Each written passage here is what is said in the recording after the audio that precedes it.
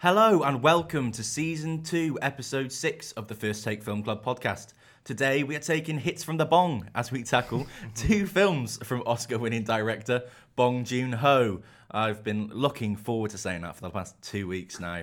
We were meant to tackle this particular podcast last week, but someone was ill, and by that someone, I mean myself. I can't even remember if I don't know if it was a prolonged hangover or if I was actually ill. I've not felt right for the past week, actually. I felt a bit sicky. Yeah. I think that staff party killed us off. Yeah, me and Connor had it. Yeah, we were involved in a very, very fun but boozy staff party.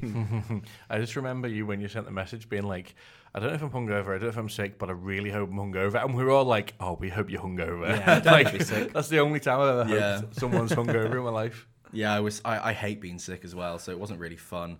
Anyway, moving away from sickness, today we are tackling, have I already said this? We're tackling two films from Bong Joon-ho.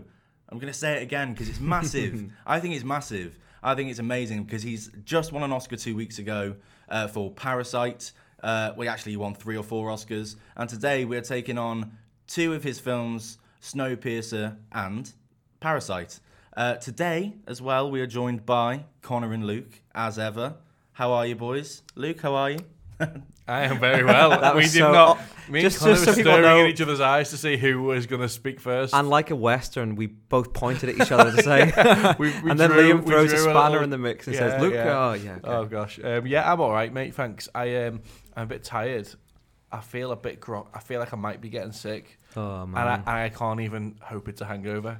I mean, the coronavirus is spreading like wildfire. It might be our turn. Mate, it is. It might be First Take's turn. It might be First Take Corona Club. Yeah. Maybe, but we'll see what It's happens. just a cold, isn't it? It's just a cold.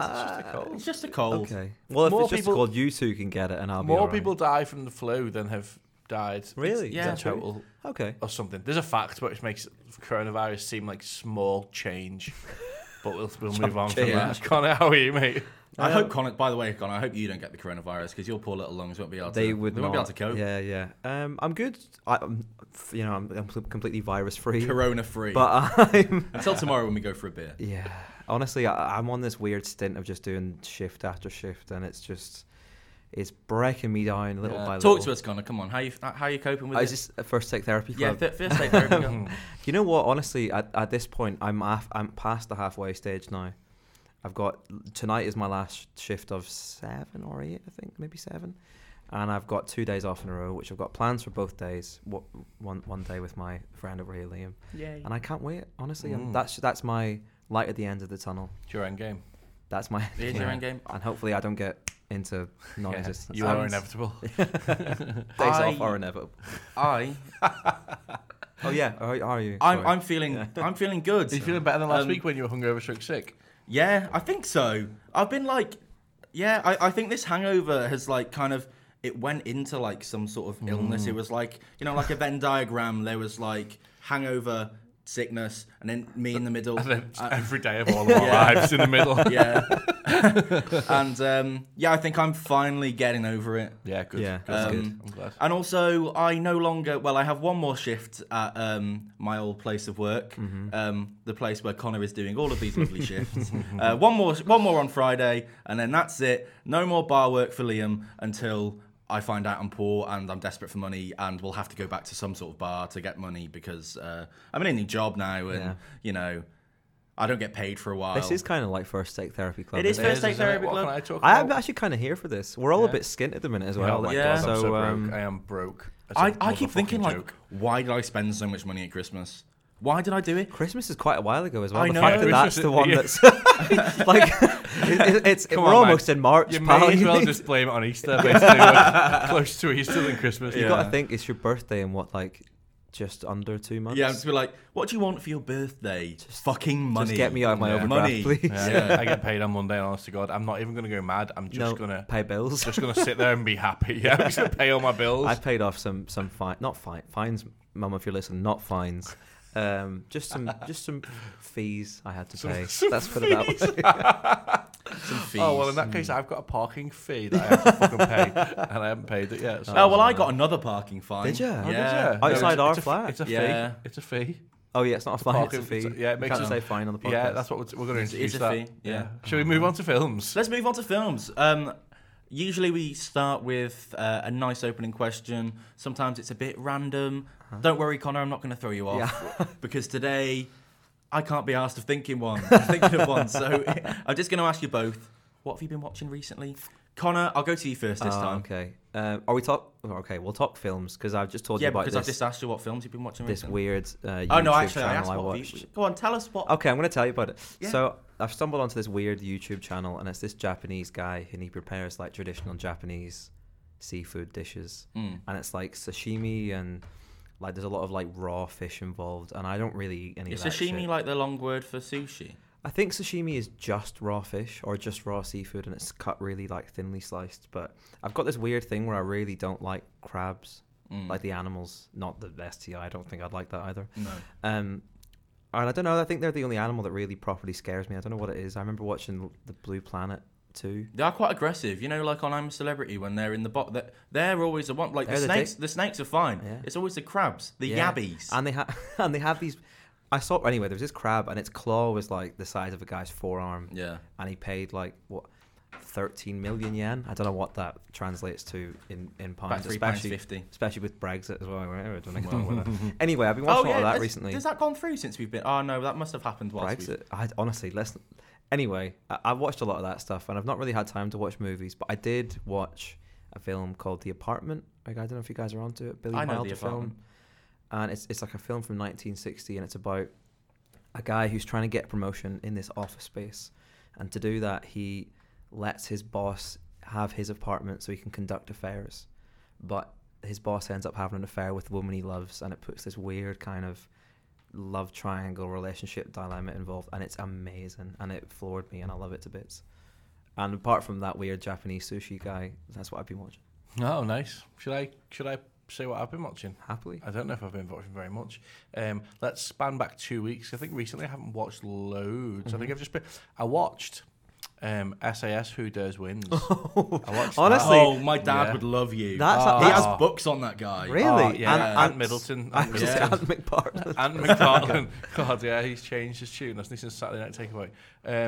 And also, I binge watched 10 episodes of The OC last Saturday. I saw that. Fuck, Was mate. that a hangover situation or was it? I was hungover. yeah, I was okay. hungover, but it was pre-planned. Oh, nice. We were supposed to watch films. Like, once my mates asked me, we were supposed to watch films, and I got really excited and rang her the day before and was like, "Okay, so I've had an idea, and this could just be me, but why the fuck are we watching films when the OC's on Amazon Prime?" And she agreed. So Really? yeah, That's it was really fun. It was great. since I've known you, you've always talked about how much you love the OC. So I I'm love glad it. that you got I love it. that little. You know what really winds me up about? I know, us.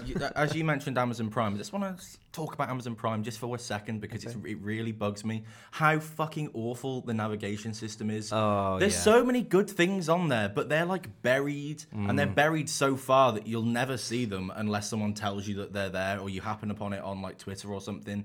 Like, was literally, for some reason yesterday, I saw a tweet about Buffy the Vampire Slayer. Is and it on there? Yeah. Oh, wow. Yeah, exactly. Like, who would have known that? The interface is bullshit. Yeah. basically.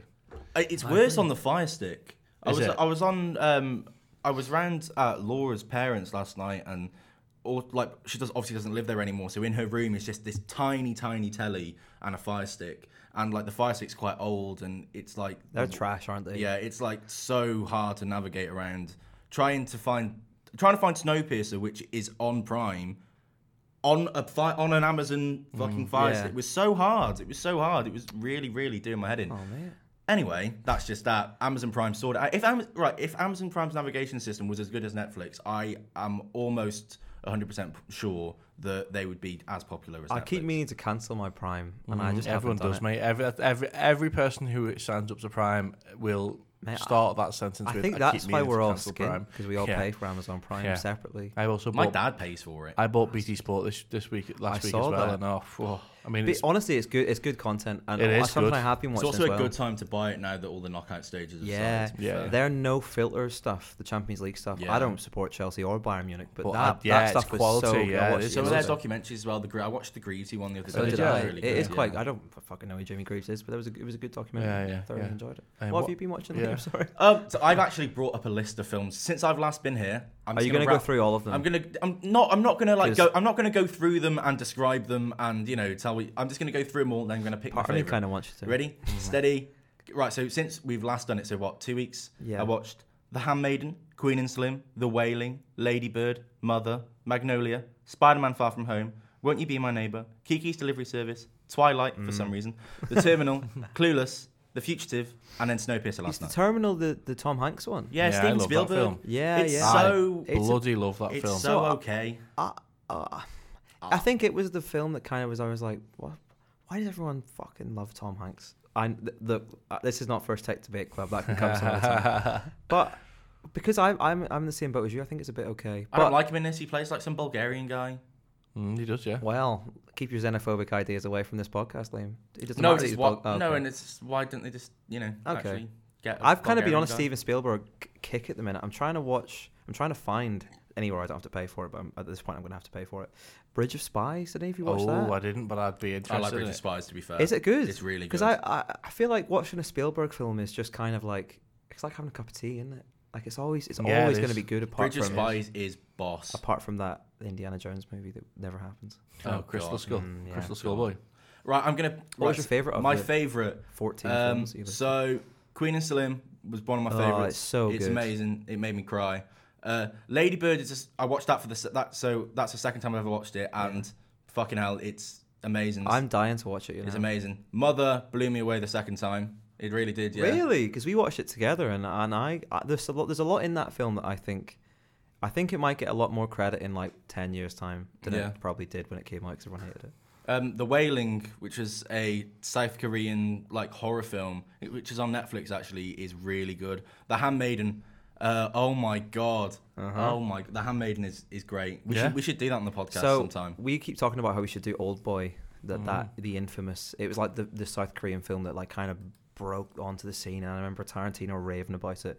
And he followed up in 2016 with a film called The Handmaiden, and it is so twisted and so. You know how Parasite, which we'll get onto in a second, is so kind of like meticulously crafted and the set design's perfect and it all kind of plays out like a clock. If you opened up like a Swiss watch, you can see all the gears turning and everything works That's a perfectly. good way to describe it. The Handmaiden is just like that, Yeah. but way sexier. But directed by Park Nice. Chan-wook, who's actually a producer on Snowpiercer. Mm-hmm. Oh, okay. Interesting stuff. I've also been watching Inside Number 9. Are you still watching that? Still yeah? watching it, Is yeah. Is it getting better? It's or? so good. Honestly, them guys are geniuses. I don't know if you've ever seen like The League of Gentlemen or anything like As that. it freaked me out. The Yeah, movie it used or to freak the me out when I was a kid. Series. Or the both, I suppose. The movie with Sean Connery is Oh, no, not that one. No. Isn't that the League of That's Extraordinary the League of Gentlemen? Extraordinary Oh, I Gentlemen. want to say These are just standard gentlemen. me and my mate Jim used to watch that all the time because it was so bad. Amazing it that was you've so got a good. mate Jim. Well, he's called Jimmy. Is we it just Jim call him McDonald? Jimmy. It's That's the worst Irish joke I've ever Jim, made in my life. Jim McKiernan. Jimmy McKiernan. Oh, good. Hello, Jim. Solid guy. Yeah, he good. won't listen, but No. he's a solid guy. Fuck him then, yeah. Shall we move on to the films? Or, Yeah, from or Jim to Snowpiercer then. yeah. Happily. Happily. Right, so Snowpiercer is Luke's first take, if I am not mistaken. Yeah, I mean, both of them are my first take, but this one... Yeah. Yeah. Well, I think like Parasite, is Parasite not a collective? yeah, it is. more or less. It is, yeah. So Snowpiercer is just specifically for you, Luke. Oh, great. Good. Just for you. Can't wait, This is can't wait to talk about all the things that I don't care about this movie. Anyway, Snowpiercer came out in 2013, directed by Bong Joon-ho, and essentially the film is set in a future where a failed climate change experiment has killed all life, except for the lucky few who boarded the Snowpiercer, which is a train that travels around the globe, and a new class system emerges. It's high rise on a train. You ever seen High Rise? No. Yes, I have, unfortunately. Yeah, it's high rise on a train. Okay. Well, I'm sure. Is that a good film? This is better than High Rise. I was going to say, I'm sure Trust me, Bong this will is be really better than happy High with you compared to High that. Rise is Ben Wheatley. Yeah, Ben Wheatley. Yeah, I'm pretty sure what's his Wonderful, name. Loki's in it. Yeah, he is. Yeah. Oh, okay, yeah. So yeah, directed by Bong Joon-ho, written by Bong Joon-ho, screenplay by Kelly Masterson. It's based on Le Transient, I can't pronounce it anyway, by a French writer French called book, innit, yeah. Jacques Lob. What a Legrand name and that is, by the way. Marc Rochette. Great name. That's my French accent's done for today. Right, Luke, let's Yes. throw to you, my man, and tell me, what was your first take of Snowpiercer? I wasn't that arsed about it. I really liked the concept a lot. But I don't know what it is, because it's got all the component parts. Of because I saw people say that if this movie had got a wider release and a bigger push, it would have been like a top blockbuster. And I just do not agree whatsoever. I know what you mean by that. I've seen actors and directors on Twitter saying like, "Oh, Snowpiercer, if you've seen Parasite, you need to watch Snowpiercer. It would have been a blockbuster." It wouldn't have. Chris Evans isn't a very good leading man. I actually agree with that. He's perfect as Captain America, but he'll be nothing else in anything else where you don't go, "Oh, it's that guy from He Captain plays America." the guy with the cardigan in Knives Out, though. Yeah, he does. Yeah. What a fucking cardigan that is. What as is well. a top cardigan? That is a really big, oversized woolen knitted. Oh, it's great. Yeah. But Straight anyway, from the- I feel like a lot. I was really not that Was it? stoked for this. Like this, so I loved Parasite, but in general, because of Snowpiercer, I just wasn't stoked at all. I kind of get that because, I think this might be another case of the 1917 effect or the Uncut Gems effect, as we probably actually labeled it. Yeah, it is. Where because you have saw people that because of their celebrity and status or whatever and acclaim, they make this comment like, "This is the film that if you need to watch more Bong Joon-ho stuff, this is the way in. It should have been a smash hit and all this stuff." And then in reality, like it's a pretty good movie. And I think it's a really good movie. But I also think like just because it was the first English language film he did doesn't mean that this is the one that you have to champion as the one you need to watch, because I've watched a couple more of his stuff and there's others I'd definitely recommend. Yeah. over It's this, interesting, Luke, that you say about Chris Evans as not being a very good leading man, because that's exactly why I put this film off for so long. Because I'd heard of this film before I'd even heard of Bong Joon-ho, because it was like I'd saw it on. It used to be on Netflix before it went on to Amazon Prime, and I used to see like the poster of like Chris Evans, and I would think, What's Captain America doing what's on Captain, there? what's Captain? Because I don't know. There's this perception, isn't there, of people like that, actors like that, when they go from being an action hero but like within an ensemble to then having their own film, it's like, oh, this might be a straight to DVD job. I think he like, does. That's how I perceived it. He does the kind of physical action pretty well, I think, though. But I think as the kind of emblem for social change or whatever the metaphor, he's kind of trying to be an emblem, or he's trying to personify. I don't think he does it that well. I think it feels But like then, to be he's fair, almost overacted it a little bit. It's like only just slightly. You I know, do like think- he feels like he's doing all like it's not coming naturally. He's doing all the acting. Yeah. He's overacting the scenes. I think what is interesting is that he's gone into this film being Captain America. This came out in 2013, so what was that? A year before Winter Soldier. So he'd only just been. I think that might be the year of, yeah. He'd only just done the first Avenger and Avengers Assemble. So he was like, that was when Captain America was, goody two shoes, pretty boy Captain America. But he's been thrown into this film, and I think it's one of those things, isn't it, where it's like if Tom Hanks, I know he has played bad people, bad characters, maybe evil characters. I can't think off the top of my head, but it's like you would never really expect that of Tom Hanks to play a bad person. Yeah, that's why, like, as Fred Rogers in A Beautiful Day in the Neighborhood, it's perfect because it's perfect he for is almost that person anyway. So it's like Chris Evans playing a kind of later on in the film, you find out some pretty harrowing things that he's done. That's where I had the big issue with it. And if it was another person, you would say, right, yeah. But okay, I'm just going to say this right now, and it's if you've not seen the film, this is you're going to be like, what? We'll get on to story in a minute. I can't imagine Chris Evans eating babies. Do you know what I mean? Yeah, I can't imagine him being a cannibal at all. Yeah. Yeah. So let's talk about what the film's actually about. So The train, the Snowpiercer, which is kind of like an arc-like train that travels the world constantly, and it's the only thing keeping these people from the harsh, wintry elements that has kind of descended upon the world in the wake of this climate crisis. And the train is obviously split into carriages, and way at the back are the poorest of the poor, the bottom of the ladder, whatever metaphor you want to use, the back of the train. And Curtis has kind of risen up with the help of Gilliam, who's played by John Hurt, and they're kind of the leaders of this rebellion, this rebel movement against the upper classes and the classes further up the train. And the whole premise of the film is how Curtis and the guys that he's leading take this charge horizontally towards the top of the train and try and capture. And they think once they get to the top, they'll be able to, bring in some change. And spoiler alert, you can't really change the system if you're still operating in the system, and that's the message of the film. And then eventually where the film ends up, I think, you know what, there's a wider comment to make, and I'll get onto it when we talk about Parasite, because I think all of Bong Joon-ho's films in a way deal with class and kind of the socio-economic platform, and it's all quite in-depth stuff, but in reality each film has a different answer, or maybe a different proposition.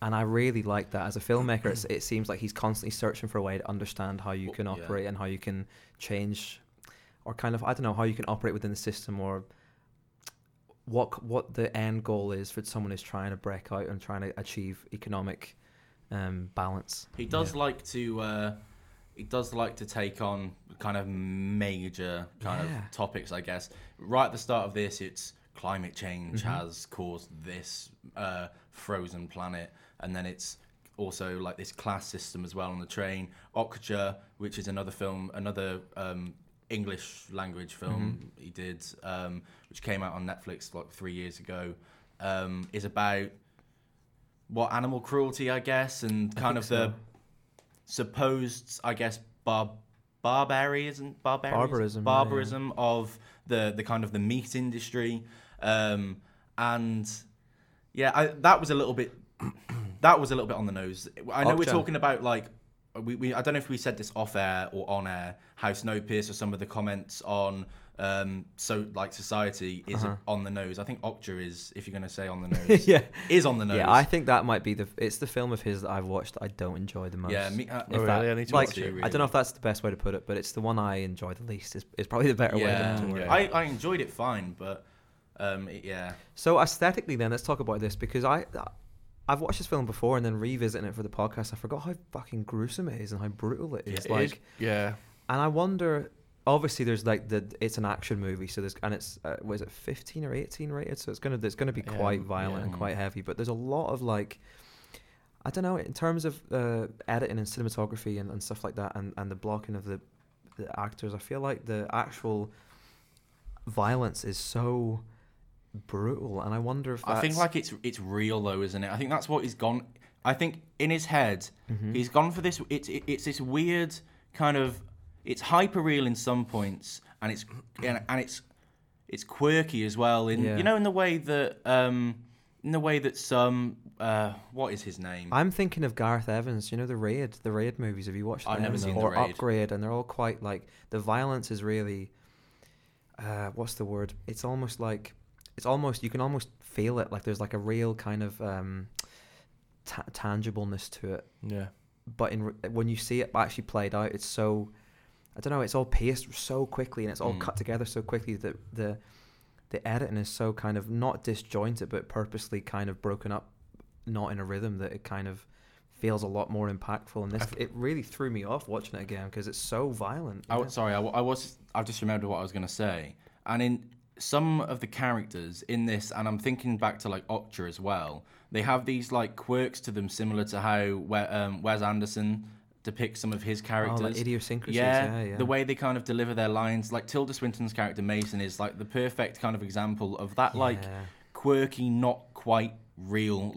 This would not happen in real life, no matter if I know this train thing isn't real life, but the way she acts, and the same way as later on there's a character just called Teacher who is teaching these kids. The way she acts as well isn't really normal, but it's this kind of way that he has maybe most of the characters acting, I guess, generally normal to what you would expect, and then maybe like 10% of characters acting in this weird quirk. He gives them these weird quirks that kind of obviously they make them stand out, but at the same time, do they fit in with like if you?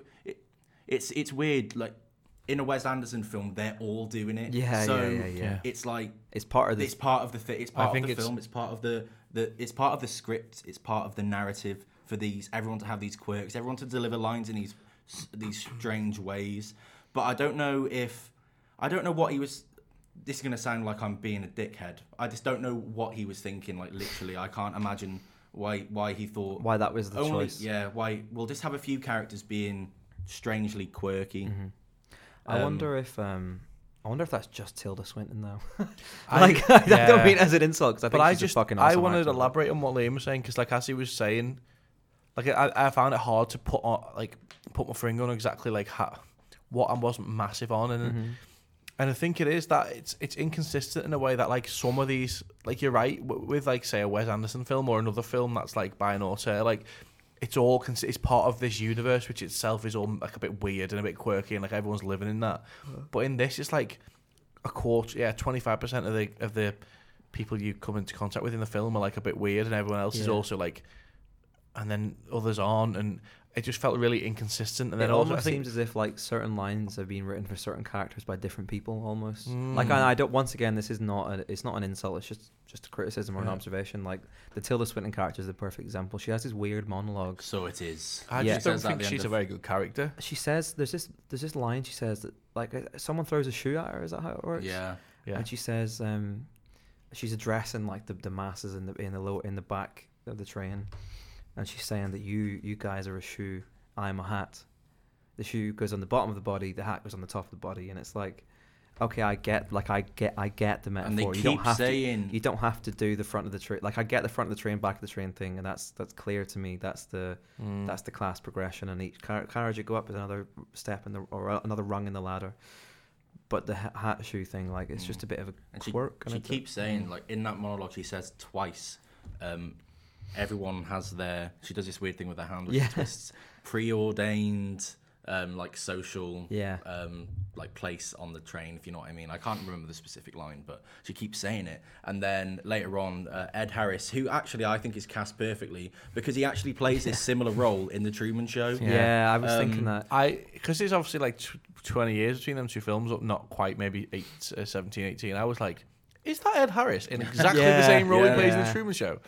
It's but I think that I think that was purposeful because then I agree. You look at him and think that's so believable, him playing that role because we've seen it before, and also he does play this weird kind of commanding godlike figure, but also at the same time comes across almost down to earth in his own right. Yeah. That moment right near the end, It's quite it's a complex but simple narrative, isn't it? I guess like there are things that happen that are complex, but at the same time, Chris Evans is going from the back of the train to the front of the train, and it's almost like a game, isn't it? Levels. Each carriage is a level, a mission. You can see it that way, and you kind of definitely see it building up to the kind of final showdown, which is between him and Wilford, and. I really like the end. Me too. I like the moment that he comes face to face with Wilford and he reveals this kind of I guess it's a twist that Gilliam, who is, I guess, would you call him like he's kind of Curtis's mentor almost. Yeah, but then he's like the Jesus like figure for like the back of the train. Yeah, he's like He is like the father for all of the poor people. They all look up to him. He's like their leader. And it turns out that Wilford and Gilliam, so the rich guy at the top of the train and the poor guy, the leader at the bottom of the train, have been working together all along and have been planning everything meticulously. Because obviously it's not something you think about, but then when he says it at the end, of course, it's a train. There's only so many people that can be on this train. So at some points, they're going to have to find a way to get rid of a few people. And you know what I love is that's foreshadowed when they go into. There's like, I think the main part of like the train as the allegory and the metaphor is really not. It is quite clever, but it's also quite. only once you watch the film and you see all the little details as you realize the intricacy of it. And the kind of middle section where they walk in, there's like a fish tank aquarium like carriage, and it's after they've taken Tilda Swinton's character Mason hostage, and they're bringing her to the front, or trying to at least. And they get to this part, and she talks about how they have to have only a certain amount of fish is available at a certain time of year, because they have to take fish out of that tank so they can all live in harmony. And you think like, okay, that does make sense. It does kind of make sense. And in reality, once you get that final message at the end, it's like, oh, okay, this is our fish tank. This is our, and that is quite. It's quite clever, but it's something you don't realize until you've either rewatched it or, don't know, thought about it a bit longer after that revelation at the end. There is stuff that does make sense, I guess. If you were on that train, if that was real, then I guess it's almost like that is what would happen. But at the same time, the people at the front, because they are so privileged, then become warped and a little bit weird. Like the lady who is almost like the bodyguard to Wilford, who like comes and like takes the kids at the start of the film. She is bizarre. She's a bizarre person, but you can imagine that maybe she used to be normal, or maybe some of the guys at the front used to be like, I don't know, generals or like families of generals, or like I don't know. But it's a really weird kind of depiction of the way certain people act, as well. Like it's almost as if everyone at the back of the train is depicted at first as, you know, just and morally right and brave and heroic. And then as you move further up the train, everyone becomes a little bit more evil and a little bit more toxic and a little bit more, I don't know, like manipulative. But then you find out at the end that the back of the train, actually, they were forced to become like barbarians, literally eating the weak.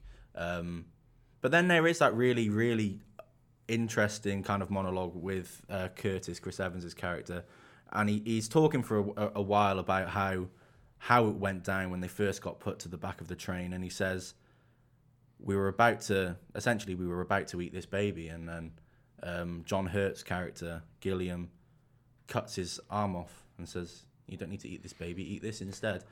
So there's like so many weird kind of layers and textures to one person, I guess. Or I guess most characters really, but Gilliam's this guy that has been working with Wilford. So then, what does that make him evil? But then at the same time, he's cut off his own arm, so that babies won't get killed. This is also touched on in Parasite, where no one is really black and white. No one is actually the enemy or the good guy. But what is the issue here is the system, the train that they operate within, and that's why at the end, I think, but maybe I don't know if Pete fully agrees with this idea, but this is how the film plays out, where the characters at the end realize that they cannot go on in this perpetual cycle that will just keep going until eventually it blows up. So they decide to take that action themselves and blow the train up. And at the end, essentially the system is broken and they live on this new outside world. And you see that normally the escape in the train would only result in death, and you see that illustrated by like frozen bodies of people who tried to escape. But they mentioned that they see the snow melting, and eventually they get out, and at the end the final shot is they see a polar bear, and that's kind of like the symbol of there's potential, there's hope out here, and there's hope in this world if you just kind of try and get outside the system. But what I would say is key here, and this is why I think the message in this film and Parasite are so different and so important, because they are also tied, is that this is a sci-fi film, this is a dystopian, it's a fantasy movie. You can't get outside the system. We're all stuck in it. Not to be too fucking spaced out. We live in a society, man. All that type of bullshit. But it's true. I think this hits on my point of why. Remember we spoke about Drive, and we were all I enjoyed it maybe more than you guys, but we did kind of settle on that it was a lot of style over substance. I agree. I actually think this is a complete opposite. This has got all of the substance, but I think the style doesn't really work though. Looking at it, do you know what I mean? Like it's got like all that, because when we talk about it now, and I even forgot the stuff about where they had to become cannibals, and where like as they, like what you said, the great point there, Liam, about as they moved up the train, like the people even slightly changed as like the goal was in front of them and you could get to it and that, and there's a lot of things that have been said, and then at the end when they go outside and there's a polar bear and you're like, oh yeah, this is great. Like, all the things that are said in this film are great. I just don't like the way it's done. Even like That's a fair criticism. even like as I know this is a really bad criticism because I'm not massive on. I think the CG of the elements and the train and everything is very Sharknado, and like I only really like the idea of if you're going to use, and I don't know how else you would do this really, I suppose, on a limited budget, but if you're going to do CG, it's got to look great, and if you're not, I think you've got to find a way around that. I think that's what put me off instantly, but yeah, I felt like it's really substance over style. It's worth watching, but substance over style. I agree. I just want to make one point, and I think there is a scene in this film that is sheer perfection. Yeah, Talk to me. And it's the scene probably about 45 minutes in when they finally start their kind of charge through the train, and they come up against. They find out that the guards don't have bullets in their guns, and they come across. That's such a good scene. Yeah, that is boss. That. and they come into this little tight carriageway, and there is all of these kind of henchmen with axes and balaclavas over their face, and they've got these like menacing smiles, and it's really intimidating. Like I don't remember how I felt watching it for the first time, but when I watched that scene again last night, I was like, it's quite scary. That scene in particular, I felt quite intimidated and quite scared, just because it's really menacing. And also they have the moment where they hold up the big fish, and they rip the guts out of the fish and dip their axe in the blood of the gut of the fish. I just want to touch on that point as well. I know we said we weren't gonna mention this, but that scene, right? This deserves mention. I think The scene, essentially, convicted rapist Harvey Weinstein, because he is now. He wanted that scene out of the film, but Bong Joon-ho essentially said, no, this is really important to the film, to this scene. And I guess it is because that fish, he's essentially holding up a dead fish. They've not eaten food. These guys haven't eaten food in, years, 17 years. And they're literally holding a dead fish and using it to illustrate a point. Illustrate a point to wet their blades.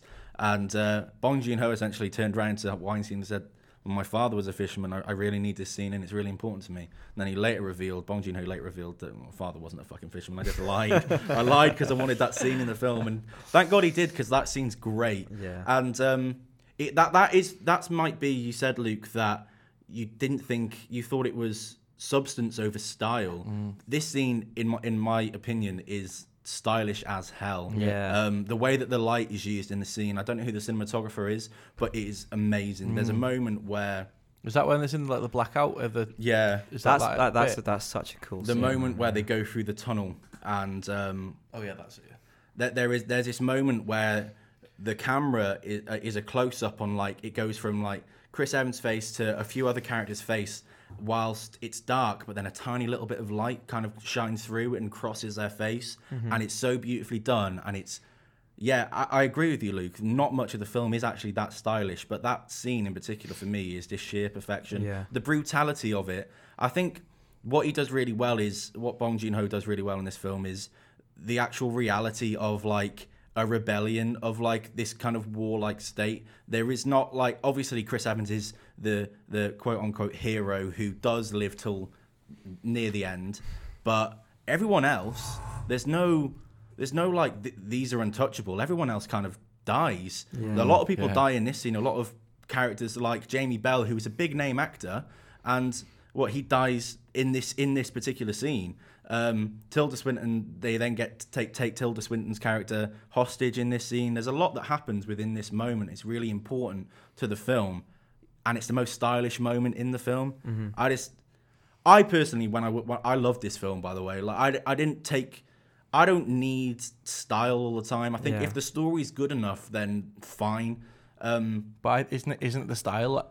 So the story is what takes you from the beginning to the end, but it's a style that keeps you there. I just wasn't kept there whatsoever. I agree with you, and I think the style suits this film, but I don't think it's a night, like, it's not a nice watch. But I don't think it's my point. I really enjoyed it. My point isn't it wasn't stylish. It's the style. Yeah. So whereas Drive may actually be an unusual comparison because it is the style is stylish. Yeah. But what I mean is, That's a fair point. I look at it and it doesn't hook me. There's just some bits that just didn't quite. To be fair, grab me, I guess really. that's kind of a box he's kind of he's painted. That's a corner he's painted himself into, I guess, because how stylish can you be when you're confined to a carriageway? Yeah, exactly. You can't be that stylish, and maybe he meant for that because train there's nothing stylish about being boxed in a train, and maybe that is what he was. Yeah, but there's been films that have conveyed grit better, in my opinion. Yeah. So it's not about being but it's think one of them, isn't it? I mean, like at the end of the day, you enjoyed it, and I was like, yeah, it's fine, but I won't watch it again. Yeah, but then at the same time, I watched this in bed for the first time. I was in bed watching it, and it was like one of these things where, why not? I'll put it on. I just watched Denis Villeneuve's Enemy. And that's a bit of a slow burner. Yeah. So I just watched a bit of a slow burner, which is only on for an hour and a half, and a little bit. It's a bit. What's the word? Convoluted. I would say. Convoluted. Yeah. It's a bit enigmatic, and then this comes on, and there is some enigma about some aspects of it, but it's hard hitting, and it's kind of quite fast paced at times, and I don't know. What you see is what you get. What you see is what you get, and I think this might have been the perfect film to follow a film like that. Yeah. So maybe that's why I enjoyed it way more the first time I watched it. Yeah, fair. Do we have any more points that we want to make about this film? What do we think? I do, but they're all kind of relative to Parasite because I've watched both of these quite a while ago, and I've thought about them together because we're doing them on the podcast together. But I kind of want to talk about the Parasite points. Okay, well, I want to make this one last point, and this doesn't actually happen, in my opinion. This isn't kind of very obvious in Parasite anyway, if it is in Parasite, but the clear element of hope right at the end of Snowpiercer. I think this is in Parasite, by the way. Yeah, but this is way more obvious, is what I mean. Okay. In Snowpiercer, it is. Say what it is. Say what it is. Yeah. So also, that there is on the nose difference between the two films. Just before you start the point, sorry, mate. That's okay. Go ahead. But I think this is the first. I don't know if you say Hollywood feature, first English language feature. There is cultural differences between different places that make films. So it's like we're going like, oh, it's dead on the nose. Well, it's the first English language feature that he's done, and you never know. The first thing that anyone does in any kind of career, especially a filmmaker, it's trial and error. And this didn't go super far, this film, but you'd like to think that next time that what he's learned from Parasite and what he's made. So it's almost like, maybe things are slightly more on the nose in another culture, but then they also use other things as a very intertwined into it, so it makes it a little more complex. Yeah, because not to sound like patronising, and also Western people are fucking idiots as well. So it's like this is what's happening. Yeah. Not to sound patronising to Bong Joon-ho, but his English isn't amazing now. So imagine what it would have been like 7 years ago. Yeah. So then to direct English-speaking people, it's mainly English-speaking. There's two Korean speaking actors, Kang Ho Song, plays the main guy in Parasite, and also Ko Song, who plays Yona. So they're the two main kind of non-English speaking characters in this film, and they're quite important to the plot. Well, actually, they are very important to the plot. Yona is he isn't though. No, he does. Oh yeah, sorry. Yona is one of the survivors with this little boy near the end, and. Okay, so let's just talk about right at the end. So the train blows up, and Yona and this little boy get off the train, and then they see a polar bear. So there's this hope of life. Not to mention that previously in the film, the other guy, what's his name? Namgoon Min-soo, he tells this little thing about there's a plane that he saw, and the ice is melting on the plane. So could potentially be life, and that is obvious. It's obvious. There's a polar bear there. There's life. They're going to try and find this airplane, and they might rekindle life on Earth rather than this train. Well, the train's blown up anyway, but that is on the nose. It's obvious. It's there. It's essentially, look, there is this final little glimpse of hope. I think the film needed it though, because the film is doom and gloom throughout, pretty much. I agree. Yeah. I think the film needs it massively. But my main element is that the hope is tied to the fact that it's a fantasy film. It's a sci-fi film, and that's kind of like a little bit of a knife in the fucking ribs to me, a little bit, and that's why I love it, because it ends on a hopeful, but let's be real, a bit bleak. Yeah. note. To be honest, I do like when films are completely like everyone dies. Have you ever seen this film? Isn't great at all, but I think it's called Life. It's with Jake Gyllenhaal. That film's Yeah, I have saw it though. But like Trash. the last 10 minutes is good, Yeah, and then I didn't expect everyone to just be fucking dead at the end. Shakespeare, isn't it? Do you know what I mean? Anyway. Should we do popcorns? Let's Yeah. do popcorns. 72 for me. 53. Wow, it Yeah. really didn't stick with you Not at all, that. no? I honestly really like the story. Yeah. I think But I like the idea of a film having something to say more than what it the says. usual. Yeah. But Cool. no. Liam? 80 for me. Fair. That's good. That. It's a big fat 4 stars, yeah. Right, so we've just spoke about that film for about half an hour, maybe 40 minutes. So let's. That's a kilo, that. Because Parasite's a big boy. So we'll move on to 2020's Parasite, or 2019's Parasite, depending on where you are in the world. Anyway, Parasite is now an Oscar winner. It took home Best Director, Best Original Screenplay, It makes me so happy. Best Film, and Best International and Best Film. International Film. Thank you, Connor. So it's pretty much knocked it out of the fucking park. Mm-hmm. It's the best film that I've seen in the last. Well, actually, it's joint top maybe with Endgame. Maybe. Fuck off. Here we go. I knew I was going to say this is going to be the one podcast where we don't get Endgame in. I thought this on the way here, and he said it. I'm not going to change. I'm not like. Don't change your ways. It's not Don't much- change for anyone, man. Don't change your ways. Probably Endgame is still going to be. It's my number one boy. I was a little like child watching that film. Yeah. But Parasite is a close second faux show for the films I've watched in the last 12 months, I guess. Wow. Yeah, it's great. Parasite is amazing. I'd agree. Parasite is absolutely fantastic. Parasite everyone should go and watch Yeah, it. honestly, even if you haven't watched it, we're about to spoil the absolute shit out of it. Yeah. And even by saying there are spoilers feels like there are spoilers Yeah. because Yeah. Do you Oh, want man, to this sum it movie. up? Of course. I just want to say that this is a collective first take for all of Yeah. us. We all went to Fact Picture House. The lovely Yeah. Lucy sorted us out with some tickets to go and catch that, and I really loved like how buzzing the screen was when we were in there. we essentially went to a preview screening, Yeah. didn't we? So the whole screen was packed, and it was the first time actually, which is really weird. The first time in almost a year since we've been doing this podcast that all three of us went to the cinema together. Yeah, crazy. And it was to this film. I think the next time we go has to be another one. It Yeah. can't be like Bad Boys 7 or whatever the no, fuck it is. Black Widow, obviously, Mate, honestly, I'm excited for that. But anyway, we'll move for on. different reasons, right?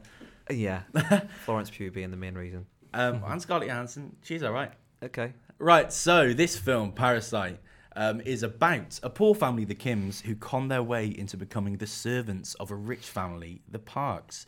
But their easy life gets complicated when their deception is threatened with exposure. That is the perfect summary without giving anything away. Yeah. Well done, Liam. Well, to be fair, like, if you want to pause this, go and watch the film and then come back to us talk about it, then you'll enjoy it much more. 100%. You should go into this as blind as possible. But then, although to be fair, keep your eyes open. this film's been out for 2 weeks in the UK, and it's only just became the number one on UK box office. Oh, really? Because it's getting more and more. I've it's had opening in more so and more many cinemas. people say, should I go watch Parasite? And I'm like, yes. Yeah, If you even think about just go watch it. yeah, for sure. Faux show. So this is directed by Bong Joon-ho, director Bong himself. It's written by Bong Joon-ho. Oh, some of the story. Have you seen the storyboards? I have. Oh, I'm obsessed with storyboards, by the way. he's a genius. he's a genius. He is an absolute genius. I'm such a humble man. Oh, I love the guy. Anyway, so Kang Ho Song, who is in Snowpiercer, he's worked with him a few times, right? Yeah, he's in Memories of Murder as Yeah. well. He plays Kim, Sung Kyung Lee, Park Dong Ik. These are all kind of like the main guys. There's The like Kim family, yeah. the Kim family, and then the Park family. Yo Jong Jo plays the mum of the Park family. Park Yong Kyo. I'm not just gonna read them all. Yeah, please don't. I realised how annoying that would have been if I just went through the whole cast list. Anyway, And then end it with just like, and did you know that his father was a fisherman? exactly. How do we start this discussion? Because yeah. Do you want me to give my first take? actually, let's all It's not very long. Let's It's all like- give our first. Let's take. do a collective first. We don't, this is so weird. We've never done I'll this give before. my first take because Yeah. it's really short. Go on. It was fucking great. It's this amazing. film, man. I think it's perfect. Yeah, I would say it's pretty There's close to not perfect. one thing I would change about this No, film. oh no, absolutely not. Like, yeah. This perfect. this feels. It's not as on the nose as Snowpiercer. It's No. on the nose, but it doesn't feel like that's the wrong thing to You know do. what's so good? Because it is kind of a I agree mental with that. film, isn't it? Mhm. So, because the whole, like, Snowpiercer, the concepts in it are real life. They're not Mm-hmm. that mental, but it's set in like a weird dystopian time. Mm-hmm. But Parasite is set now, things that are happening now. So to be as on the nose, you don't really have to even say anything. You just We're all already know aware that of the class economic system. climate. Yeah, exactly. Exactly. Yeah. So yeah. you have to almost delve into the on the nose stuff in Snowpiercer because it's another timeline almost. But here you can just do things that are happening now, and we just don't let it take it as on the happen. nose. Yeah. That's a very fair point, and I actually think, and I wrote it in a little review that we did for this film when we went to see it. This is one of the most accessible foreign films I've watched ever, and I've watched a couple, quite a few, but this feels like it almost feels like you don't even have to pay attention, and you should, and you will, because it doesn't make you pay attention, but there's something about grabs it you. that it kind of just Yeah, it does. you cannot stop looking at it, and it's so tense, but it's also fucking hilarious, and it's exhilarating, and the first 30 minutes are like the perfect setup to a con, and it goes so perfectly well. Essentially, they infiltrate this family, and initially the son of the Kim family is approached by his best friend and says, look, I'm tutoring this rich family, and I'm going away for a couple months. I'd like you to, fill in, and you be the tutor, and they pay really well, and don't worry, the mum's bit on the gullible side, you'll get in dead easily. And he goes in, and once he's there, he realizes, like, okay, there's an opportunity here, when he starts tutoring the daughter of the rich family. And then slowly the family each become, like, I don't know, established house workers in there. So his sister becomes the art therapist to the son. The fact that you need an art therapist is wild. The dad becomes the other dad's chauffeur, and the mum becomes kind of the housekeeper. Yeah. And as each little con to get to, like, no, essentially they have to dethrone another family or another couple of people that work there and get involved.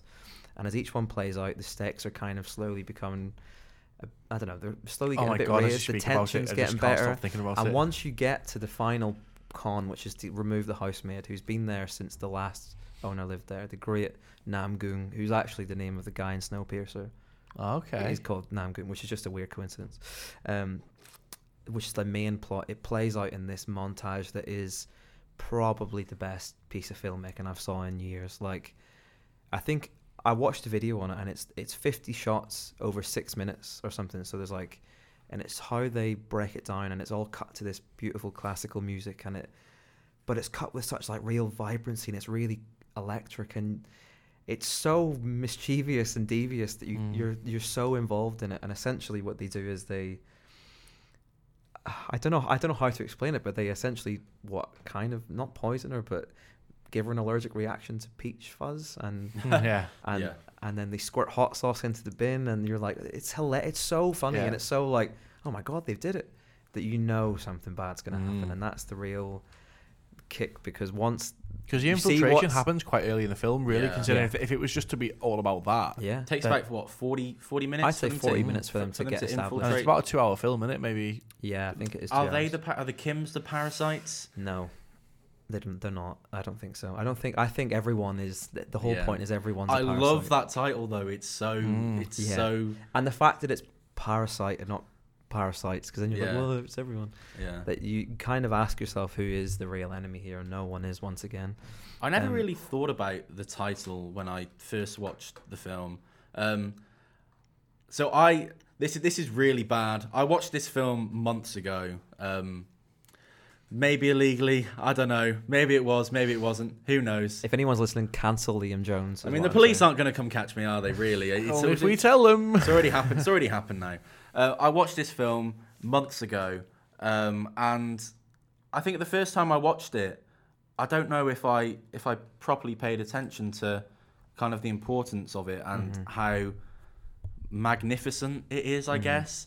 And it was only when the film finished, because when I first watched it it just debuted at Cannes, took home the Palme d'Or, and everyone was talking about it, but not obviously it wasn't even close to Yeah. being talked about an Oscar contender at that point. So I just threw it on, and by the way, I don't do this anymore. This was literally last summer, and I'm a changed man now.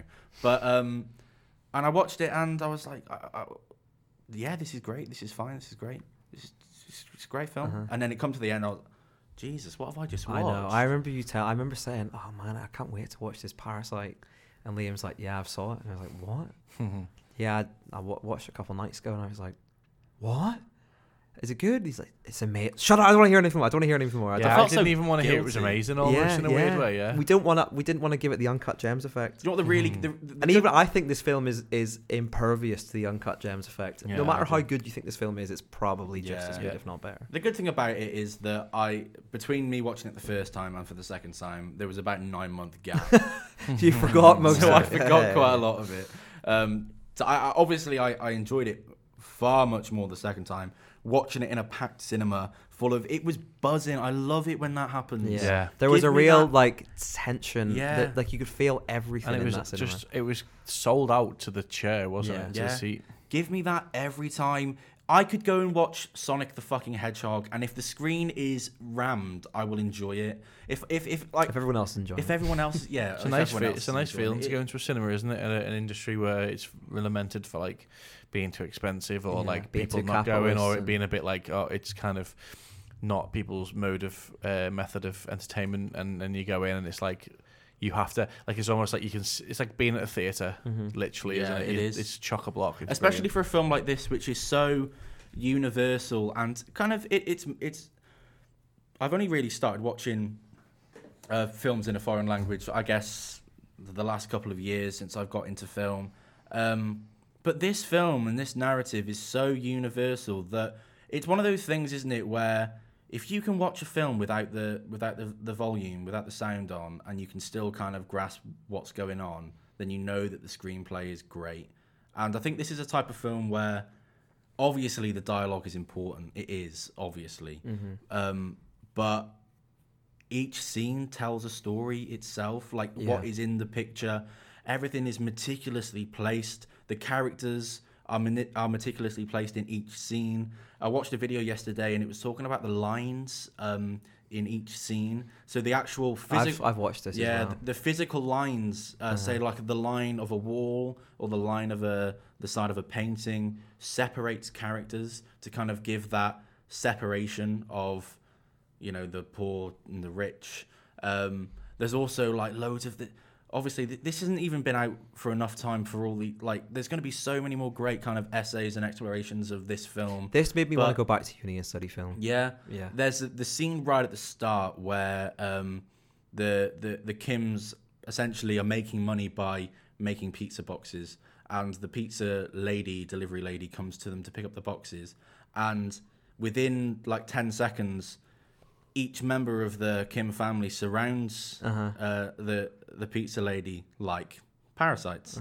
And the way it's done is so it's so great, and it's something that you at the time you wouldn't notice. I don't think the first time I watched it I was like, oh, he's done that because he wants to depict, you know, their kind of parasitic nature of kind of swarming people to try and, I guess, because what they were doing at the time is they were trying to manipulate this lady into letting them carry on making pizza boxes because they fucked up. They made them too quickly and messed it up. And they're always trying to, I want to say, I feel like they're always trying to cut conning- corners. They're yeah. always trying to make the easiest way to make a quick buck, essentially, is what they're trying to do. But what is interesting, though, is that, so these are really poor people, but they're not like poor people depicted as like idiots or...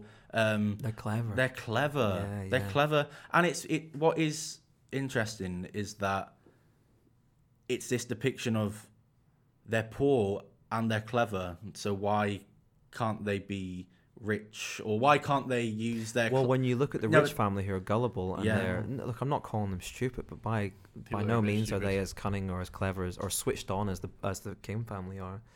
I think there's something in that, and it's kind of, once again, it's the comment that it's the system and the Yeah, capitalism exactly. that keeps you separated, Yeah. because sometimes it's just luck. It's the family Yeah. you're born into, or That's it's the people you exactly what I meet. was going to say, yeah. And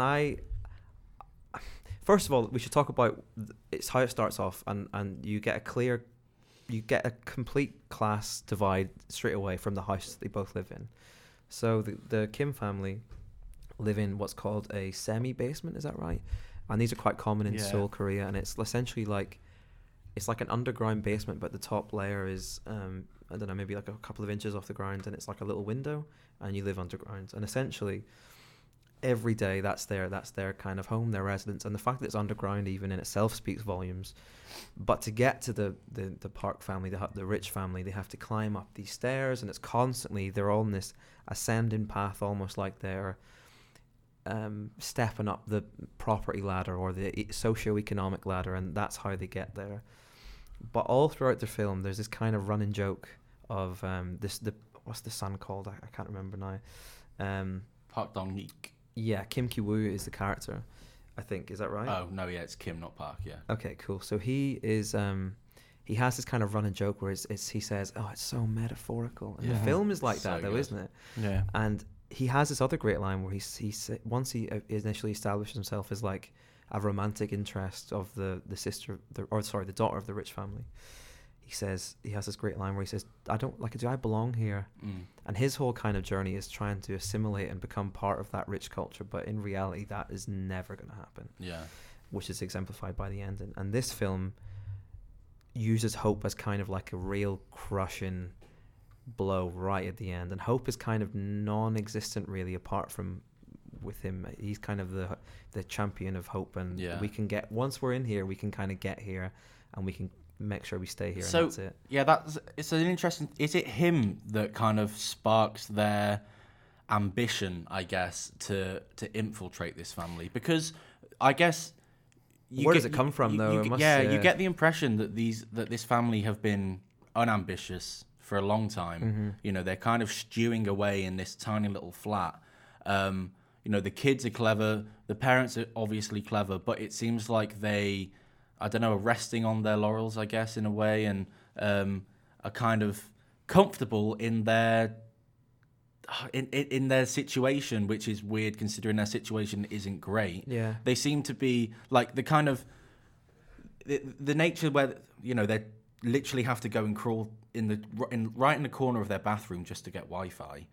But they're fine doing it. It's not. They don't moan about it. They just accepted their part of fate it, until something comes up that we may be able to take advantage of. Yeah. In itself, though, is that not kind of like, it's kind of a bit scathing as well, isn't it? Like, it's almost like a criticism of people that don't, I don't know, try and better the situation. But in reality, the only way you can better it for these people is to break the law and commit crimes. Because there's so many questions, though, isn't there, that even just about society, if you are oppressed or pushed into like that kind of a social bracket of, I don't know, I guess like the poor and downtrodden, can you get out of it by operating in the system? Yeah. Is the main question. I don't think so. I don't think the film says so. Or anyway. do you have to be like what the Kim family are at the start and just completely accept what you are? Until, obviously, I know they do break out of that system by infiltrating illegally a family. What I find is really interesting is that they don't actually achieve anything grand. Well, no, they just want... They get menial jobs. Yeah. That's the next step up for them, is to get a job that is kind of like, you know, some people would probably turn their nose up at it. I don't want to be a driver for, you know, I can't drive for a start, but like my aspiration would never be to be a driver, but this pays all right, and at the end of the day, like, they're all kind of, they've all got jobs, we're all employed, and that's a step up from where they were, and that in itself is kind of like, oh, okay. Yeah. Should we talk about the kind of major plot point that happens about halfway through it changes the film completely, doesn't it? Completely. You've no idea where this film is going, and then once the Kim family infiltrate the Parks, suddenly something happens. Yeah.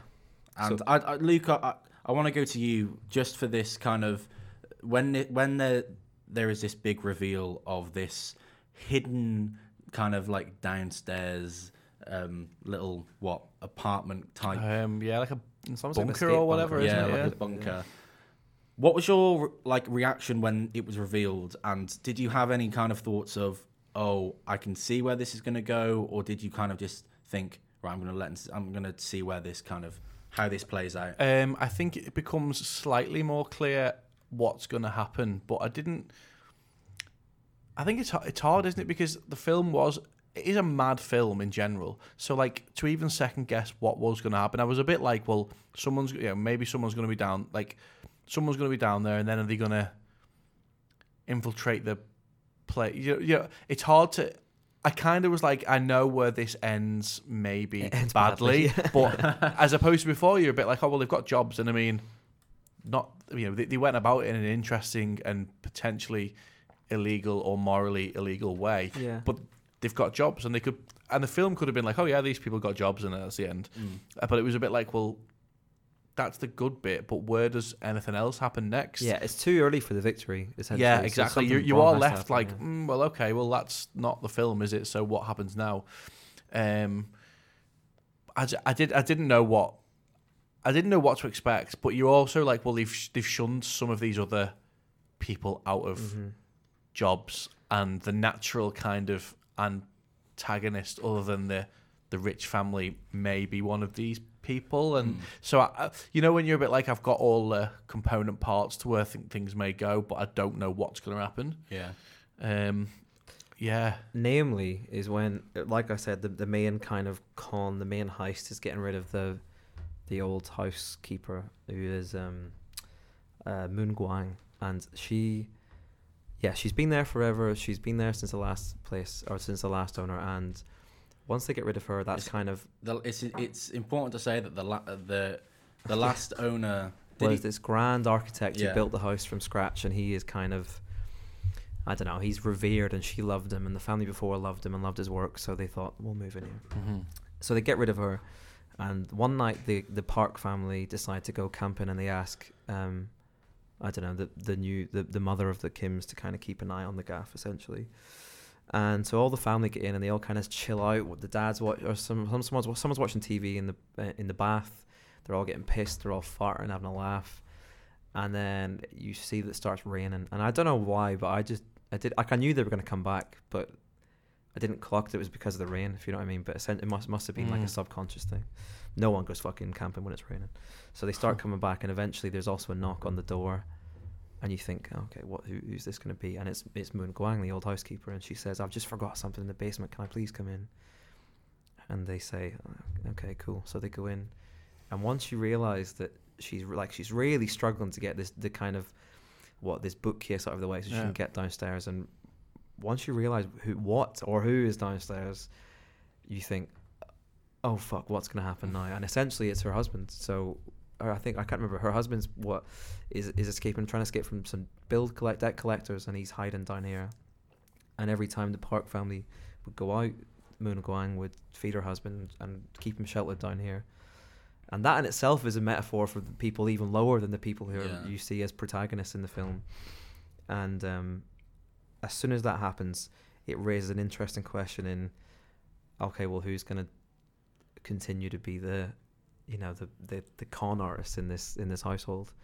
And it kind of pits the two poor families against each other. And I find that you could talk about that in itself for about an hour and a half, and we're going to hopefully not go into, but I just remember being like I knew some spoilers going into this film, and I knew there was something, and in my head I thought it would be people. I thought it'd be a family down there, but realizing it is essentially a family down there, realizing what it was and seeing it all played out, it just knocked me away. It's so clever. And I wonder, how do we all feel about this then? The idea that, obviously the idea that there's a class below the lower class in itself is that's quite common. But on reflection now, looking at this film, it's obviously about class and subclasses and stuff. But the fact that it pits these two against each other is kind of indicative of this idea that there is no solidarity between the lower classes at all. It's kind of like dog eat dog, to People use an stand old on phrase, each other to get to try and climb that, to get up that extra little rung. But in reality, the extra rung is our menial jobs, and it's nothing that, without being patronised, it's nothing that people would start the life out with the aspirations to be a housekeeper or a driver, or maybe a tutor for the rest of their life. And if you do that, more power to you. But the idea that it pits these two families against each other, I find so interesting because what is Bong Joon-ho really saying here?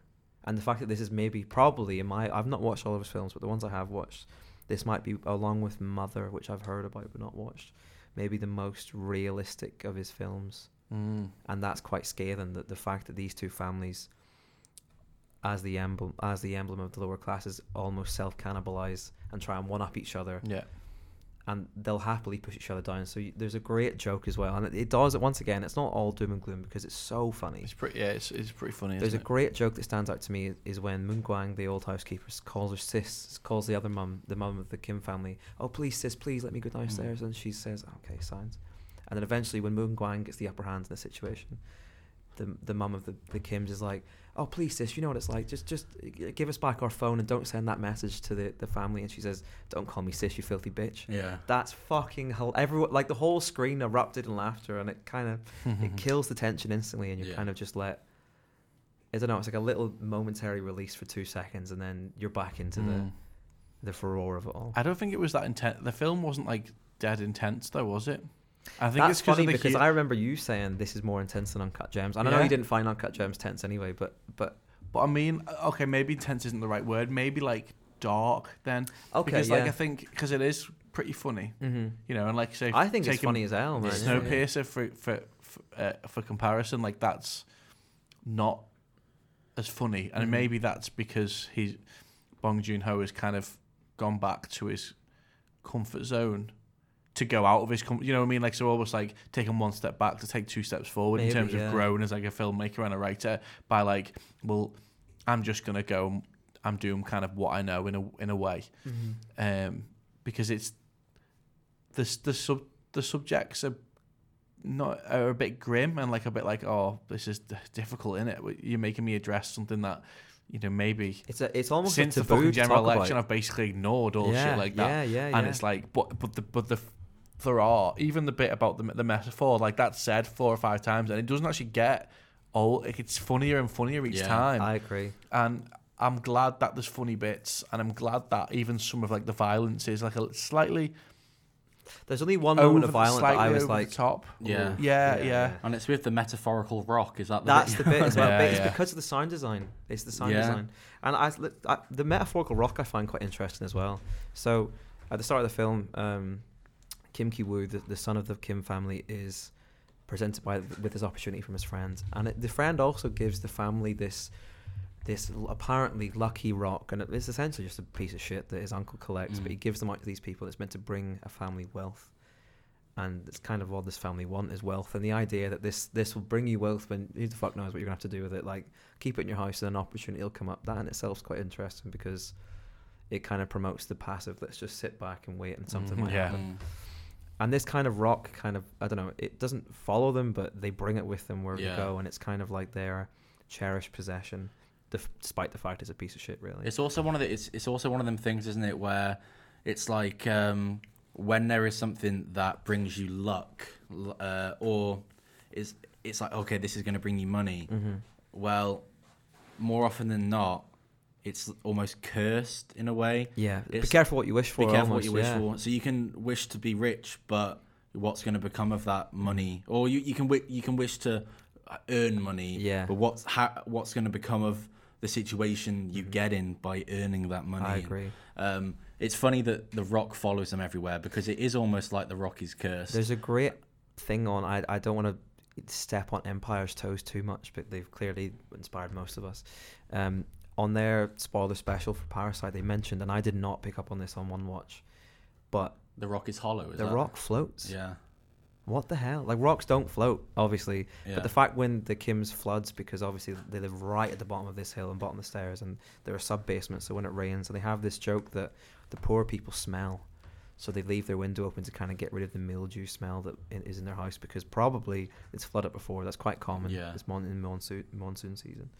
And during the flood of the Kim's house, the rock floats on top of the water. Oh, okay. And what, like, the metaphor of so metaphorical nature of that being a symbol for wealth, and that it doesn't ever float to the bottom, it stays kind of on the middle ground. It stays on top. Is kind of and the fact that this rock is essentially fake. This It's bullshit. Yeah, it's, yeah. and it also It may as well be one of those little lucky cats in Japan that the little hand. the fact it throws. floats as well is a telling kind of point of why it doesn't kill. Oh shit! Of I why it didn't even doesn't kill pick up him. on that. I didn't realize that it was hollow. I thought it was Yeah. just like a I thought it was just a big. a metaphor that it floated, like as just an aesthetic choice. But the fact that it's hollow is a fair game because Kim gets whacked over the head with it at the end, and you just imagine, oh god, this is a massive Yeah. rock. He dies. Well, no, it's hollow. that's so. I fully thought he was dead, and in the Yeah. end, and he isn't dead, and I was like, Yeah. oh okay. because the rock is a little bit hollow. That's yeah, I didn't even realize that. That's so funny, man. I know it's layered. So isn't how? it? So okay. Do we have? Right, okay, there's so much I want to talk about this film. Do we have favorite moments or any moments in particular that we stuck? I love the scene where the family do come back. The Parks come back, and the Kims and Moon Gwang and her husband are all in the house together. And some of them, I think Moon Gwang gets knocked down the stairs back to Oh the my basement, God, which yeah. is pretty Brutal. fucking brutal. And the Kims are hiding under the That's why I was going to say that. they're hiding under Yeah. the table. And And there's there's that that camping outside. He's so the young son's kids camping yeah. outside. And there's a beautiful all glass bay doors, and like it's all clear and crystal, and you can see outside perfectly. Then the Park parents start getting freaky on this. That's funny because they start getting freaky on the sofa whilst they're literally feet away Under the table. Under the table. They kind but of like, fetishize poor. yeah, porn Paul. as Yeah, well, even the yeah. way that they have the Parks have sex. Well, actually, it's not even sex. It's just like foreplay. But the way that they do it, they're role playing on being Paul. Like it Yeah. turns them on. It's because they're constantly holding their noses, aren't they? They go like, oh, like, Yeah. and the moment when the Kims are hiding in that place and in the Parks house, and at one moment one of them like holds their nose and like, what's that smell? And it's like, it's because they're right there. Yeah. But it's that's kind of almost foreshadowing what happens later, because it really offends the Kims, the fact that the Parks like hold their nose and think they're smelly, because they know that they are looked down upon. Yeah. They just don't. So they know they're looked down upon by a lot of people, but at this moment in time, the Parks don't actually know that they're this poor family. Yeah. So it's like they keep holding their nose, and that is what kind of sets Kim off right at the end to kill what's his name, to kill Park, isn't it? Yeah. Sorry, Kim Ki-taek kills Park Dong-ik at the end, doesn't he? The dad of the Parks, the dad of the Kims kills the dad of the Parks. Yeah. Right at the end, and it's because he's essentially. It's a big blow to holds- I think he's quite a proud man. Well, yeah. Kim Ki-taek, and that kind of really triggers him a bit. And I think it's because Moon Gwang's husband escapes and goes on this kind of murderous rampage at the end during the son's birthday party. And I think at the I don't know, I can't remember how it plays out, but I think the keys are trapped under his back or something, and he goes to pick his keys up and he holds his nose, and I think that just sets Kim Ki-taek off on this, and he murders. And it is kind of this almost like Shakespearean bloodbath right at the end, or a Tarantino bloodbath, depending on where you want to. Yeah. But Yeah. I love this film so much, and I feel like we're almost doing a disservice by talking about all these different elements that aren't in chronological order. But Yeah. It's hard because it's so wild. Yeah, I It's know. such a There is wild so film. much in this film, and it's interesting because he never set out for this film to become. it's a phenomenon. It's now. it's a phenomenon. It's the first foreign film to ever win a best film at the Oscars. Yeah. It's the first Korean film to ever win international Or picture an Oscar, yeah. or an Oscar at all. Yeah. Is it the first film as well to do the Cannes and the Oscars, or is that maybe it's one of the few that have done Cannes and Oscars? So like, It's won something like 160 awards over this I think award it's season. maybe more than that. But yeah. I mean, also at one point, people were like, it wasn't a question. It was, 1970 is gonna win Best Yeah. Picture. Like it was. I fully It's very thought it much would as like well. on the home stretch. Yeah. There was a point where I was wondering, okay, yeah, 1917, I see why it's getting an Oscar, but I think a bit wanky. Same. And then it just kind of shot out the blocks, didn't it, on the home straight? And Parasite just kind of, if you think of it like a horse race, it kind of just started bolting exactly the right time it was needed. I to. think the next step would be for the actual actors to get some recognition, because I don't quite understand how you can have a film win Best Picture, and Best Screenplay and stuff like that without any of the actors. It also won Best Ensemble Cast at the SAG Awards. So how can it win all this and not no Yeah. individual performance because Do you have a favorite Song performance? I think Kang-ho, he's incredible. he is the best he gives the best performance in the film. I agree. Absolutely, and he's brilliant. I don't understand how he is the father of Kim the Kims, Ki-taek, who's yeah. Kim Ki-taek, and how he isn't recognised is beyond me. But you know, maybe How in the can you look at future- acting and subtitles at the same time? Yeah, bro? exactly, Ridiculous, exactly. yeah. Oh, I had a conversation with a taxi driver a couple of weeks ago. Oh, here we It's go. interesting. I've been seeing all this stuff on Twitter, like, oh, you're so kind of naive if you won't watch a film because of the subtitles and stuff like this. And literally, I was like, I haven't actually dealt with anyone that's this kind of narrow-minded as of yet. And then literally a day later, I was in a taxi and he was like, "Where have you been?" "Oh, I've been to cinema." "Oh yeah, I quite like going to cinema." And he was like, "I won't go watch that Parasite though." I was like, "Why?" "It's foreign." I was like, "Pardon?" "It's foreign." I was like, "So?" "Oh, I'm not reading subtitles." Oh, was mate, like- bless him. I know, what an absolute dickhead. yeah. Miss I out- just- he's I- gonna so miss I- out on a lot. Yeah, Isn't he? I just said to him, I was like, "This film is incredible. Yeah, mate. You need to look past as Tell you what, if Bong he doesn't go Joon-ho fucking says deaf. Yeah, yeah. I know, Bong, yeah. Bong Joon-ho Sometimes says then. the 1 inch barrier, which It is, yeah. and as soon as people get over that, film cinema will kind of, I guess, become more universal Mm-hmm. than it already is. I think we're making good strides. I say we, I mean society. Oh yeah, well we're always Yeah, gonna but you wa- just we're need always people gonna to watch it. champion shit, don't you? I Yeah. agree.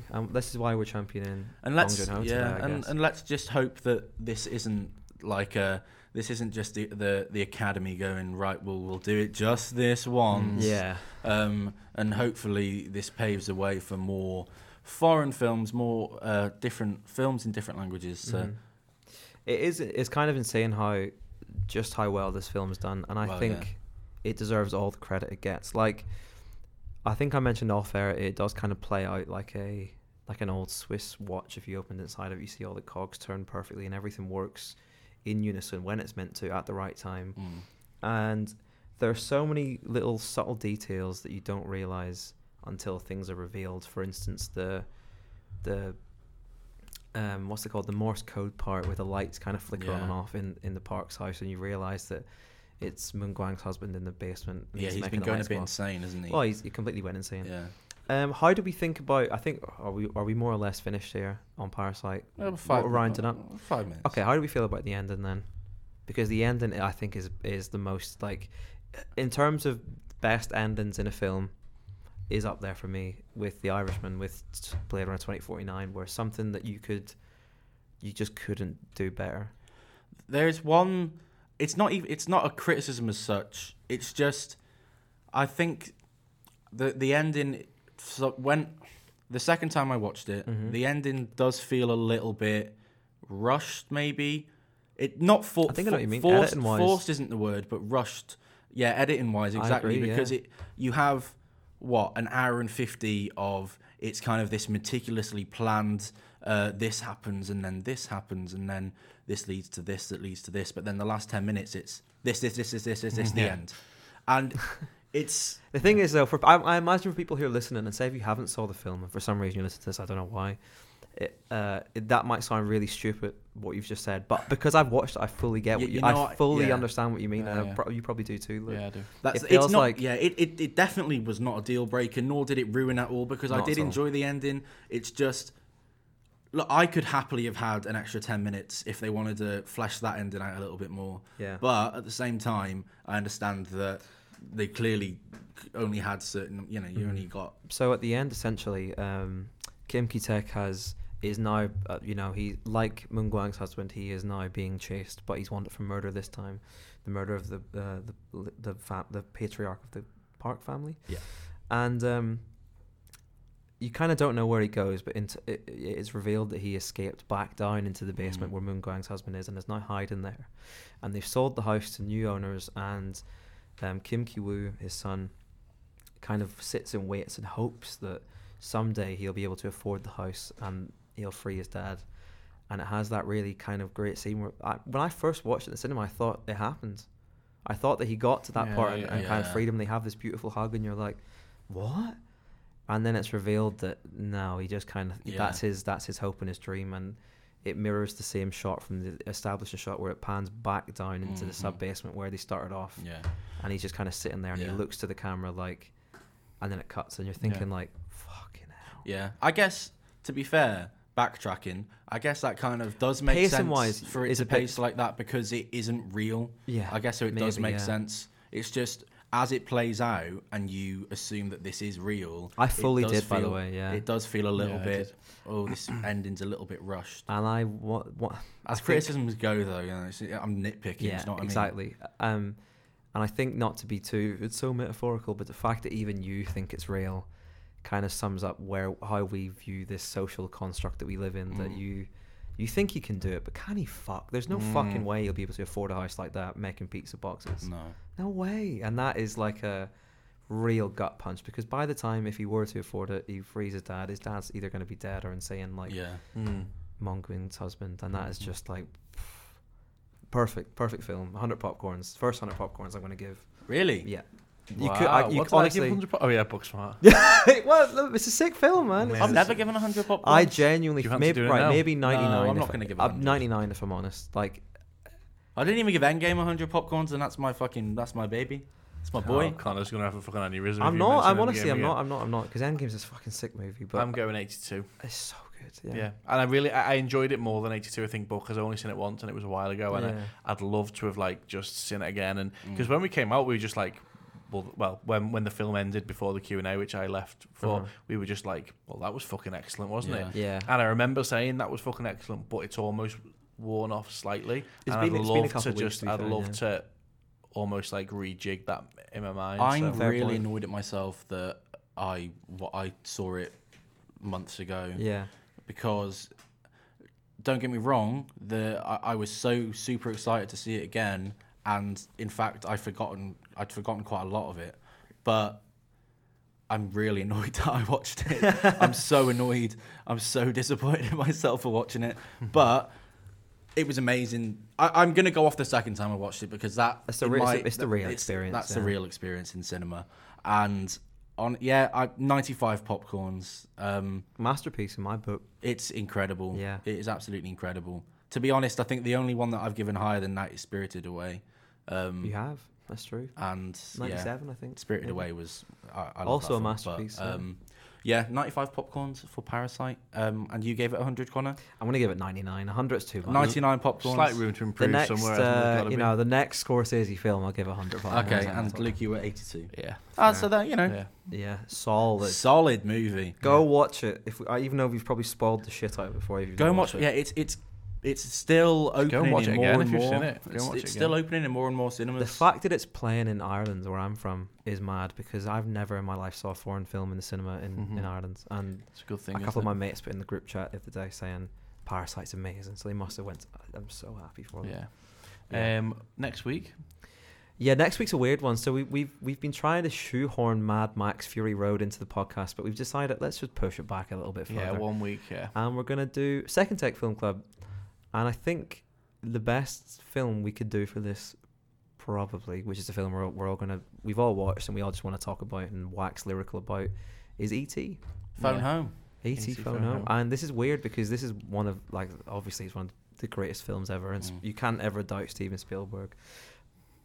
But I haven't watched this in about 10, 15 years, and I'm terrified to watch it again because I only watched it for the first time 2 years ago, and I Really? didn't pay attention to it properly. So wow. I grew up So on this it, is and gonna it used be to make like- me cry my eyes Never out. interested me. It used to freak me out. Yeah, I get it. I get That's it. fair, yeah. But I'm so excited. This is going to be sick. And the fact that we have so much, we're going to dedicate so much time to just talk about one film and this great movie Yeah. is I think we awesome. should try and do it maybe once every couple month of or weeks. something. No, Yeah. something Yeah, like that there's a one. couple of films I'd like to put forward, but maybe they're not as. I know Connor's dying to do Train Spotting. And The Godfather. I think The Godfather's the There's best. seminal film. films that we could do. Yeah. That's what's quite exciting. Isn't about it exciting? Because So we've essentially just today have essentially opened a new chapter to First Take, Yeah. where it's going to be. second take, the second second take. chapter. Spin off in it, yeah. To be fair, I mean, we could call it. Let's rain check. We'll think of someone else because Luke, it's definitely not your second take. It's No. your. I was thinking about this in the shower today, and I was like, I've definitely watched it more. Yeah, than, but I feel like second take opens up the door to all takes. doesn't it? yeah, Like a I can't million call takes. it 14th take film club. No. Yeah. Or Oh, could be. okay, cool. Any other news? No. You know, it's my birthday in 2.5 months. Good stuff. That's all I got for you. It's my birthday in 2.5 months too. Yeah, same. It's a bit longer for me, but Okay. July 13th. Well, Don't know why I gave you the date. I'm gonna go try and buy Trainspotting on Blu-ray today. I think. Oh, that's okay. my plan. I've got to go to work in a little while. Oh. I need to go back, have some tea, and then drive to work. Oh man, I work now in a cinema, so that's cool you know, though. Yeah, I'm actually, if shift permitting, if I finish at the right time, I might check out Parasite tonight. Because I get free tickets now whenever Honestly, I think tomorrow might be a cinema day for me. Mm. We're gonna go watch Birds of Prey tomorrow, aren't we? I want. Is there someone else you want to watch as well? I might go watch Parasite again, or I might also go watch Gentleman because I just want to watch that movie. Yeah. Like, The Gentleman. Um, It's shit. yeah, so I've heard, but Just go and watch Snatch. I watched Snatch Yeah. a couple of weeks ago and it's Yeah, so a good good. show. Right. Should we Yeah, wrap that- up? On okay, yeah, that yeah. note, let's leave it right there. So we've had an absolute blast covering 2 of Director Bong's hit films. Well, 1 semi-hit, 1 fucking ginormous, Yeah. monumental hit in Parasite. So we'll be back next week with E.T. E.T. Phone Home. Phone Home. Not the Katy Perry song. Oh yeah. We were singing that earlier. Well, I was singing that yeah. earlier anyway. So yeah, that's going to be a lot of fun. Really looking forward to that Second Take Film Club. So follow us on Instagram and Twitter at First Take Pod, and go to our website at Oh fuck! I still not fixed that. go to our website Oh, yeah. at First Take. Take Film Club, because Sorry. apparently we've only just realised that Connor, the absolute idiot, I'm busy. misspelt the word first when he was typing out the name of our website. No wonder What, we don't get many hits on that. 7 months ago. Yeah, maybe longer. I yeah. have been wondering for a while, whenever I Google search firsttakefilmclub.com, it never comes It's up. always the podcast, never the website. Yeah. Maybe that's why. Well, that. Well, I'll it be is honest. definitely That is why. definitely why. So yeah, hopefully by the end of tomorrow it will be rectified, so you can find us. You will be able to find us at Okay. firsttakefilmclub.com or co.uk. We'll fix it in post. Who knows? Connor will surely sort it, I'm sure. Right. Only to say now, Connor, thanks for the donuts. Oh, you're Luke, very Oh, yeah, welcome. thanks for thank the you for your donuts. time, Yeah. boys. Good one. See you See you in a later. bit. Bye.